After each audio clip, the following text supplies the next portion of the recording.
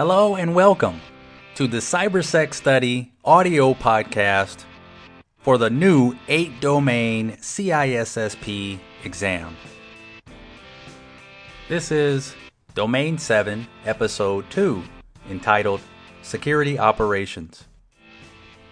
You're listening to the free version of this episode, which does not include all of the content that's available in the full version of this episode, located on the website at www.cybersecstudy.com. So let's begin. Term number 499, Disaster Recovery Plan Test Types. There are several different types of tests you can perform during disaster recovery testing. Term number 499.1, Structured Walkthrough. A structured walkthrough test has individuals from each department meet to discuss the plan. Term number 499.2, Checklist. A checklist review involves sending a document to business managers for review. Term number 499.3, Simulation. A simulation involves a reenactment of specific scenarios such as a power outage or loss of communication. Term number 499.4, Parallel Test. A parallel disaster recovery test involves testing the backup facility while the primary site continues to operate. Term number 499.5, Full Interruption. A full interruption disaster recovery test is the best test you can perform, but it's also the most risky. It involves shutting down the primary operating site and moving all business operations to an alternate site. Term number 500, Archive Bit. The archive bit is a file attribute. The state of the archive bit indicates whether or not the file has been backed up. When a file is created or modified, the archive bit is set. And when the file has been backed up, the archive bit is cleared. It's by use of the archive bit that incremental backups are implemented. Term number 501, Full Backup. A full backup is a complete backup of all files and provides for recovery at the time it is taken. It resets or clears the archive bit on all backed up files. Term number 502, Incremental Backup. An incremental backup backs up all files created or modified since the last backup, incremental or full, and the clear archive bit option is selected. Incremental backups are faster to create than differential or full backups, but slower to recover because they must be restored in sequential order.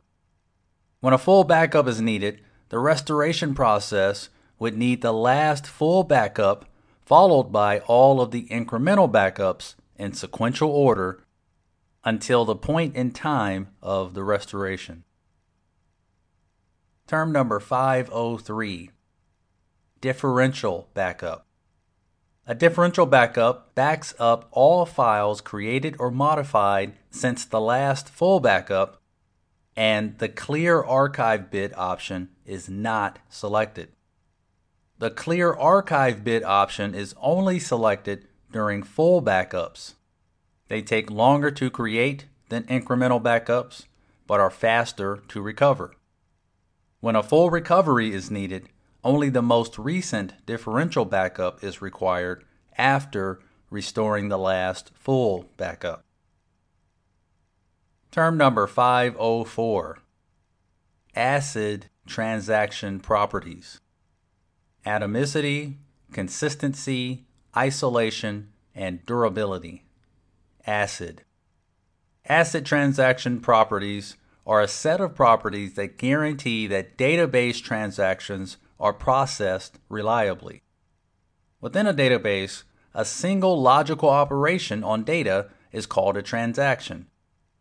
Transferring funds from one bank account to another, or debiting one account and crediting another, are examples of database transactions. Term number 504.1. Atomicity. In an atomic transaction, a series of database operations either all occur or nothing occurs. A guarantee of atomicity prevents updates to the database occurring only partially. An example of atomicity is ordering an airline ticket where two actions are required, payment and seat reservation. You must do both for a successful transaction. Term number 504.2. Consistency. A consistent transaction is one that does not violate any integrity constraints during its execution. Term number 504.3. Isolation. In database systems, isolation is a property that defines how and when the changes made by one operation become visible to other concurrent operations. Term number 504.4. Durability. Durability is the ACID property that guarantees that transactions that have committed will survive permanently even if the system crashes. Term number 505. Remote journaling. Remote journaling transfers copies of the database transaction logs to an off-site facility.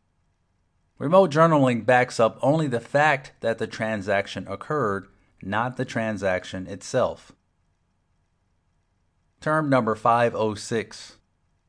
Electronic vaulting. Electronic vaulting takes place when database backups are transferred to a remote site in a bulk transfer fashion.